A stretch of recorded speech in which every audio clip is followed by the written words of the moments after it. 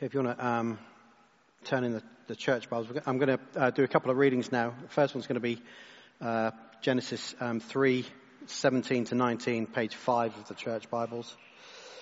And the second one is Ecclesiastes 1 to 14, which starts on page 670 if you have a church Bible. To Adam he said, "Because you listened to your wife and ate the fruit from the tree about which I commanded you, you must not eat it from. Cursed is the ground because of you. Through painful toil you will eat from it, food from it, all the days of your life. It will produce thorns and thistles for you, and you will eat the plants of the field. By the sweat of your brow you will eat your food until you return to the ground, since from it you were taken, for dust you are, and to dust you will return." And then Ecclesiastes 1 to 14 on page 670. "Meaningless, meaningless, says the teacher, utterly meaningless. Everything is meaningless. What do people gain from all their labors at which they toil under the sun? Generations come and generations go, but the earth remains forever. The sun rises and the sun sets and hurries back to where it rises. The wind blows to the south and it turns to the north. Round and round it goes, ever returning on its course. All streams flow into the sea, yet the sea is never full. To the place the streams come from, they then again return. All things are wearisome, more than one can say. The eye has never has enough of seeing, nor the ear has its fill of hearing. What has been will be again, and what has been done will be done again. There is nothing new under the sun.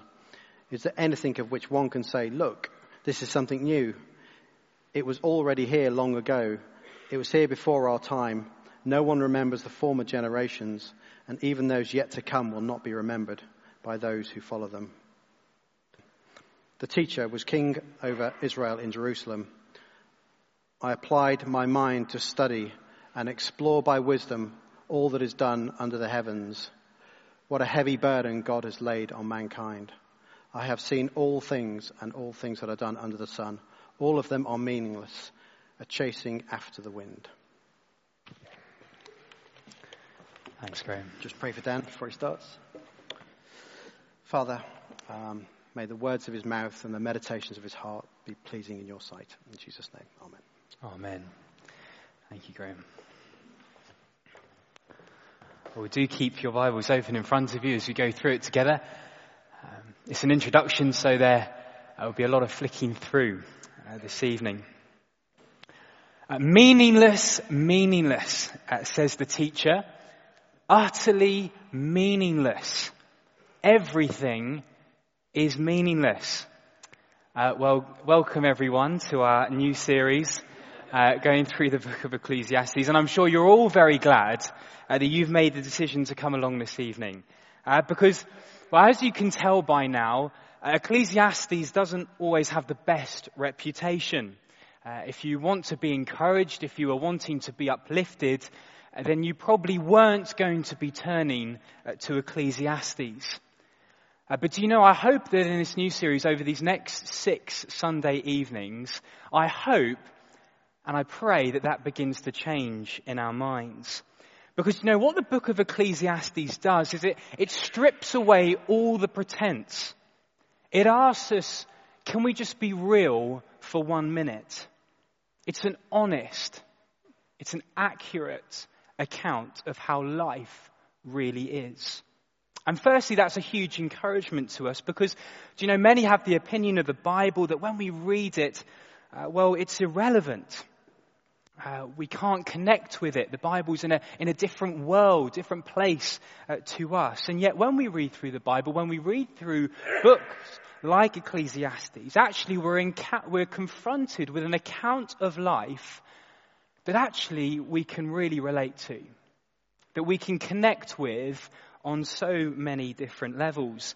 Do you know Herman Melville, who is the author of Moby Dick, he said, Ecclesiastes is the truest of all books. The truest of all books. But also, apart from being an incredibly relatable outlook on life, Ecclesiastes also, as we'll see, is one that, while sounding incredibly downbeat, actually, I hope as we go through, we see that it is immensely hope-filled. And it actually pushes us to see and to hope on what God has in store for this world. A hope that ultimately will point us to Jesus, what he came to do, as we've seen, and what he will do in the future. And while this evening, this is meant to be an introduction to the fantastic book of Ecclesiastes, and hopefully this evening we'll see some of the overarching themes in the book and what it's all pointing us to. You see, you might have noticed in that first section that there are two voices in the book of Ecclesiastes. There is the voice of the narrator, and there is the voice of the one who is called the teacher. And now we hear the teacher's voice for pretty much 99% of the book. But we do, at the start and at the end of Ecclesiastes, we get the narrator's voice that opens and concludes the book. 1 verse 1, the narrator says, "The words of the teacher, son of David, king in Jerusalem." And then at the end of the book, in chapter 12, verse 9, the narrator sums it up. And he says, not only was the teacher wise, but he also imparted knowledge to the people. He pondered and searched out and set out in order many proverbs. Now, we don't know who the narrator is, but the question that most people ask is, who is the teacher? Who is the one that is giving this wisdom? Well, he's introduced as the son of David, king in Jerusalem. And naturally, we hear that and we would assume that this is the words of King Solomon. King Solomon, he was the son of David. He was the king in Jerusalem. And he was universally known for being the wisest king in the whole Old Testament. And yet, reading through commentaries and articles, there isn't always agreement on whether this is Solomon or not. But whoever it might be, Solomon or not, the important bit is what is being said. And what the teacher wants us to go away with, as you heard at the start, he says, meaningless, everything is meaningless. In fact, that word meaningless comes up 31 times in the book of Ecclesiastes. It's probably the biggest theme in the book. The teacher opens up with it and the teacher ends with it in chapter 12, verse 8. And we hear that word meaningless, and maybe as Christians we struggle to see that in the Bible. Because we think, of course, life isn't meaningless. Surely life isn't meaningless. And surely knowing God gives life meaning. What's going on here? How can the teacher say that everything is meaningless? Well, it actually comes down to what that word meaningless actually means. You see, the word, when translated into English, it carries so many connotations, doesn't it? Meaningless. But I wonder, as we go through Ecclesiastes this evening, hopefully we'll see that word meaningless is more what we would know as fallen. Fallen. You see, in chapter 1, verse 12, we see why the teacher has written this. He says, chapter 1, verse 12, he says, "I, the teacher, was king over Israel and Jerusalem. I applied my mind to study and to explore by wisdom all that is done under the heavens." The teacher, he's putting life under the microscope. He's examining everything he sees in the world, everything that this world is made of and goes on. And he's exploring this world. And as he's going through Ecclesiastes, actually the world that I think he points us back to is the world that we see in Genesis chapter 3. A fallen world, a broken world, a sinful world. And you know, there are hints throughout Ecclesiastes that this is what is being pointed back to. In chapter 3, verse 20 of Ecclesiastes, the teacher says, all go to the same place. All come from dust, and to dust all return. Now that is a quote from Genesis 3, verse 19. Back in Genesis chapter 3, we know God makes the world. It's beautiful, it's perfect. And yet because of Adam and Eve's, humanity's disobedience, their rejection of God's word, well, God brings judgment. And actually one of the judgments that he brings is death. Adam and Eve will not live forever. To dust you will return. And again in Ecclesiastes 12 verse 7, that quote is said again. Back to Genesis chapter 3. And throughout Ecclesiastes, you know, if we go through the book and we read, there are dominant themes that are repeated over and over again. One of them is the suffering and the meaninglessness of work and toil.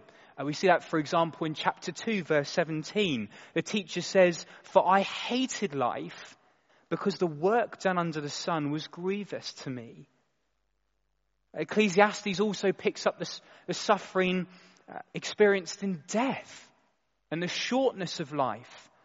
For example, in chapter 5, verse 16, the teacher says, "As everyone comes, so they depart. And what do they gain? Since they toil for the wind." There's a theme of death that runs right through Ecclesiastes. And then the third big theme that runs over and over again throughout Ecclesiastes is the theme of God's judgment.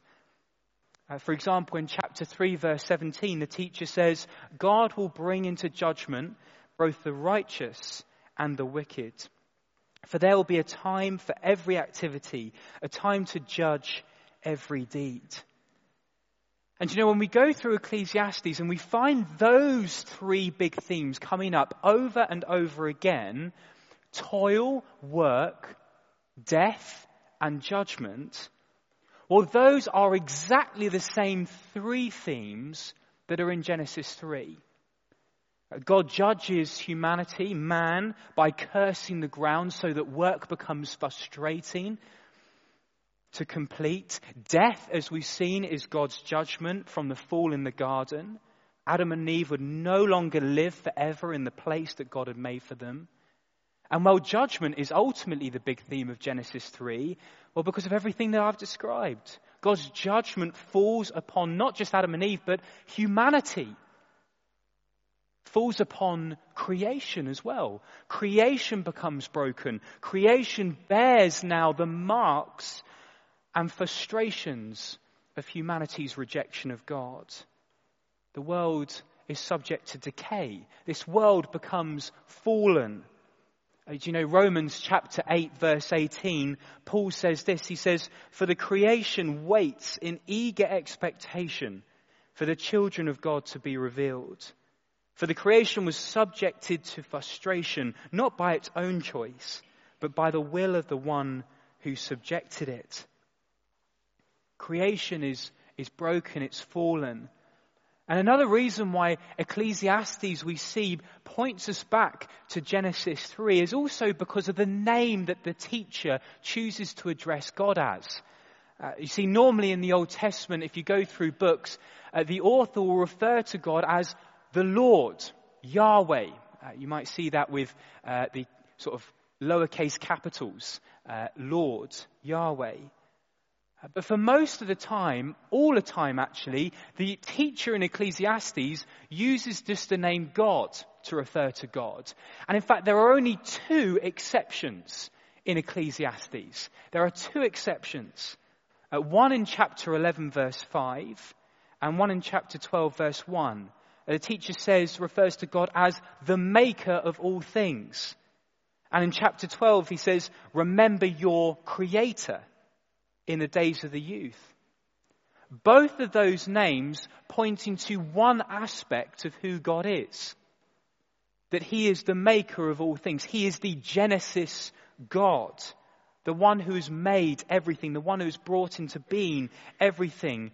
So again, we see Ecclesiastes, it points us back to this Genesis story, even in small ways, where many commentators will mention how that word meaningless in Hebrew is the word hevel, spelt on the screen. And that word hevel remarkably sounds similar to Abel, as we see in Genesis chapter 4, Adam and Eve's son.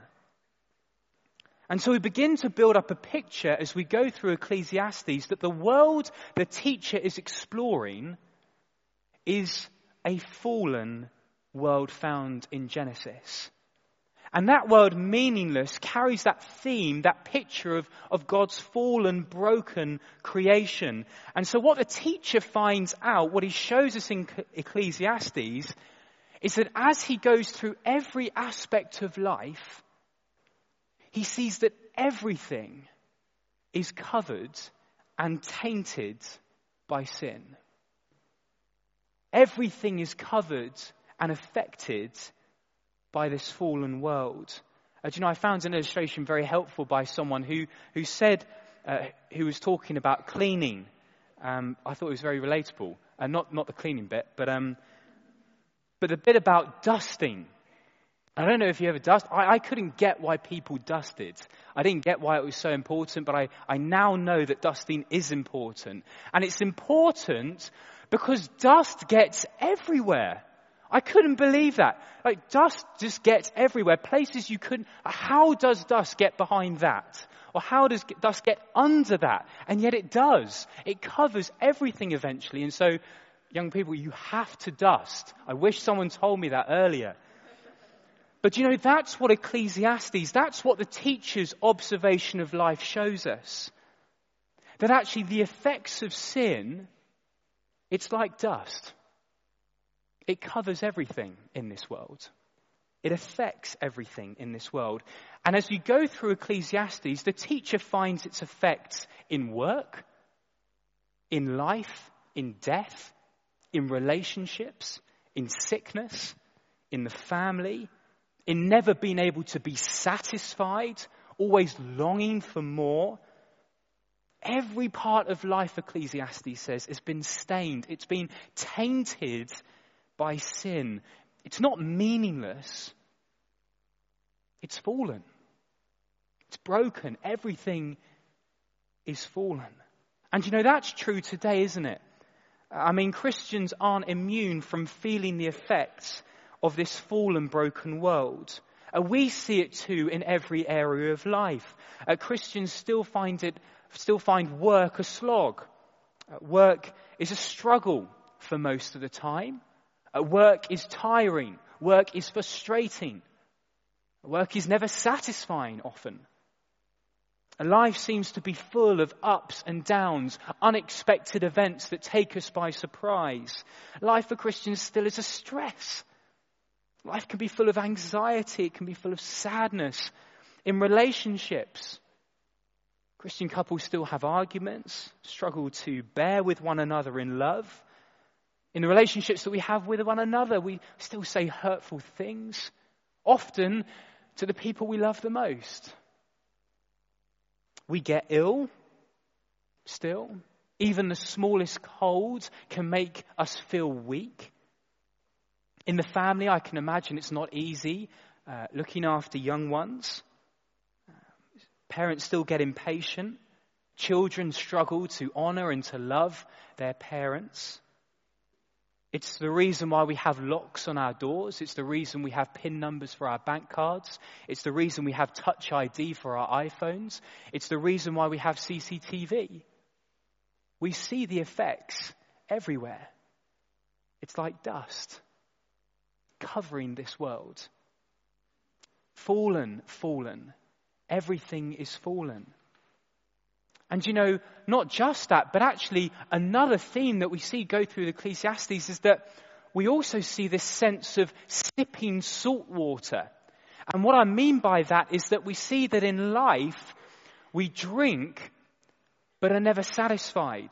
I was watching a documentary about Tyson Fury, the boxer, this week. And you might know Tyson Fury, he just had an incredible victory, a boxing match, became the heavyweight champion of the world last night. And he was talking about his life. He's got an incredible story, and he was talking about this, and he was being interviewed, and he said this about his life. He said, "You're looking at a man who had everything. Acclaim, glory, fame, money, achievements, a family, and everything that goes with it. And he ain't happy." He said, "We're made to believe that success is happiness." Very untrue, he says. Very untrue. And there's a sense in which Ecclesiastes points us to the fact where we have, but it's never enough. We're unsatisfied so much of the time with the money that we have, with the house that we have, with the job we're in. We're unsatisfied with the number of Instagram followers that we have.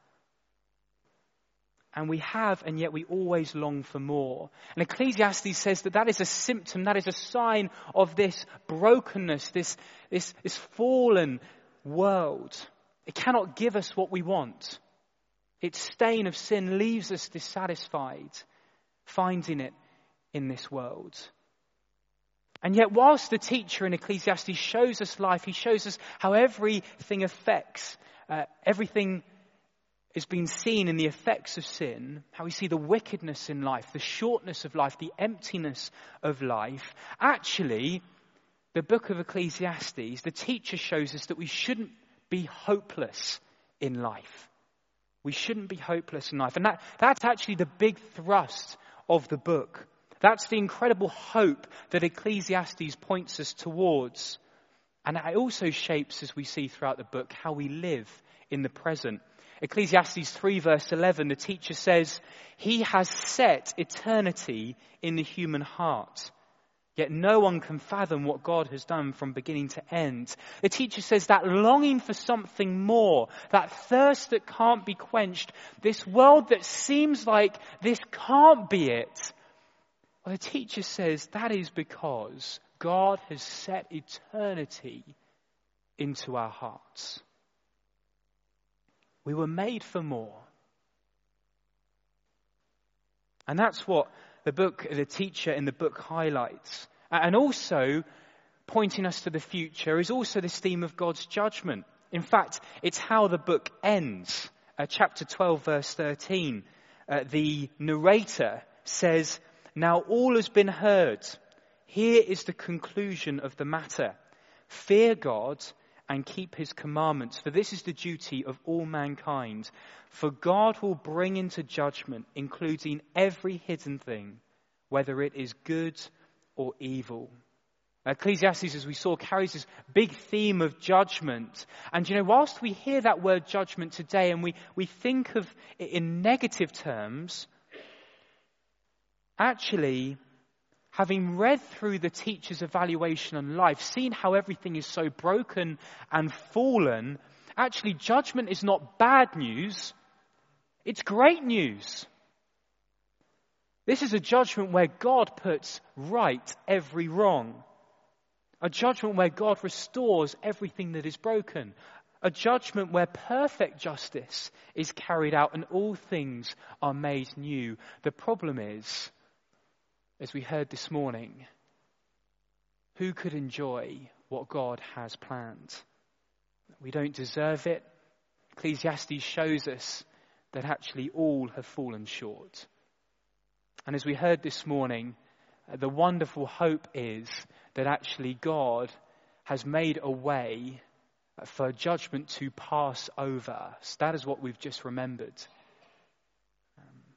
He has made a way for us to enjoy life in his presence, to enjoy this judgment of him making all things new when Christ will bring his kingdom. He's made a way for us to enjoy that through what Jesus has done on the cross, through his judgment passing over us and falling upon the Lord Jesus, so that we might be able to enjoy a world where God rights every wrong. And so what Ecclesiastes shows us, therefore, is that if our hope is in now, if our hope is in what this world and this life will bring us, If our hope is if we chase hard enough and we work hard enough, then we'll be satisfied. If we're hoping and we're trusting in politicians and policies and political parties to fix everything that is wrong, well, Ecclesiastes says that is meaningless. It is fallen, it is broken, it does not last. It's like chasing after the wind. We're not made for this. It will not happen. What Ecclesiastes and the teacher points us to is to not put our hope in now, but rather in what's to come. God has set eternity into our hearts. He will bring judgment. He will right all the wrongs. Christ will one day be revealed. He will make all things new. He'll wipe away every tear. There will be no more suffering, no more death. It will be banished with, and this fallen world will be restored. Do you know, I want to finish from the rest of, we quoted from Romans 8 earlier, but I want to read the final bit of that chapter from Romans 8. Paul says this, he says, "We know that the whole creation has been groaning as in the pains of childbirth right up to the present time. Not only so, but we ourselves, who have the first fruits of the Spirit, groan inwardly as we wait eagerly for our adoption to sonship, the redemption of our bodies. For in this hope we were saved. But hope that is seen is no hope at all. Who hopes for what they already have? But if we hope for what we do not yet have, but if we hope for what we do not yet have, we wait for it patiently. That we have a glorious hope that is to come. That's the world we're made for. That is the world we long for. That is the world Ecclesiastes shows is the world we should hope for. And that's the world Ecclesiastes says God, through Christ, will one day bring. Well, we're going to have time where we can discuss a few questions around our tables. Enjoy that. They should come up on the screen behind me. Do take time to answer all of them or just one of them, or to progress as discussion leads around your tables. But let's spend these next few moments around our tables discussing those questions. Thank you.